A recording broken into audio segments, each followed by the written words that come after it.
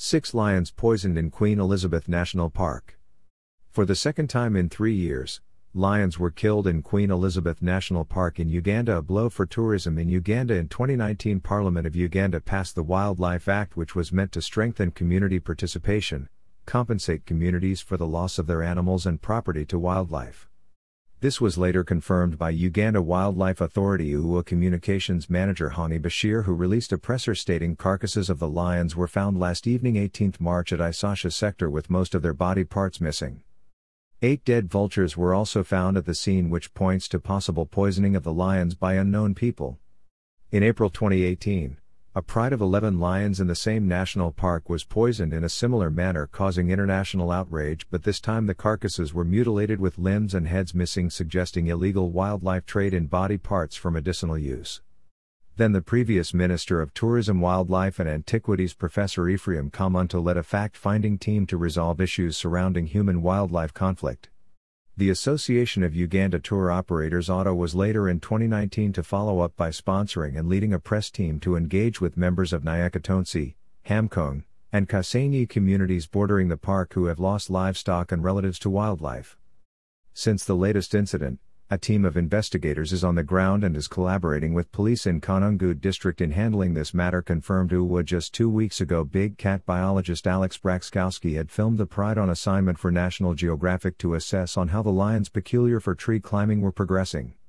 In 2019, Parliament of Uganda passed the Wildlife Act, which was meant to strengthen community participation, compensate communities for the loss of their animals and property to wildlife, and set tough penalties for wildlife crimes, amongst other game-changing provisions. See eturbanews.com. UWA has made efforts at strengthening wildlife protection since the year began by implementing the following measures: setting up of a canine unit this February in Karumal Wildlife Reserve aimed at improving investigations in wildlife cases. In the past couple of days, UWA Executive Director Sam Banha received a donation of 2 Land Cruiser vehicles handed by the European Union UN Environment Programme First Secretary and Head of Sustainable Development, Nadia Kanata, for dispatch to Queen Elizabeth National Park under a 3-year program being implemented by Uganda Conservation Fund UCF, and UWA. In the past week, UWA has also benefited from training under the Oil Development Program supported by the Norwegian government that sponsored training for UWA in the use of drones to monitor oil and gas activities in the parks.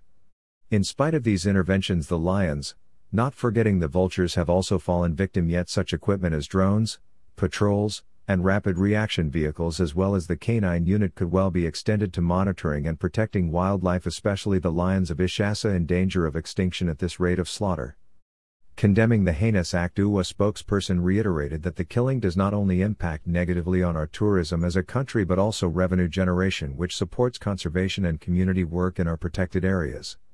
Tourism has been a top foreign exchange earner to the country, contributing almost 10% of GDP and 23% of the total foreign exports.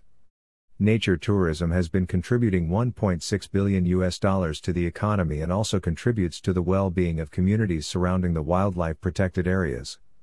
Tourism revenue plays a critical role in improving the livelihoods of communities around the national parks. UWA gives back 20% of gate entry fees to the communities neighboring through the revenue sharing scheme.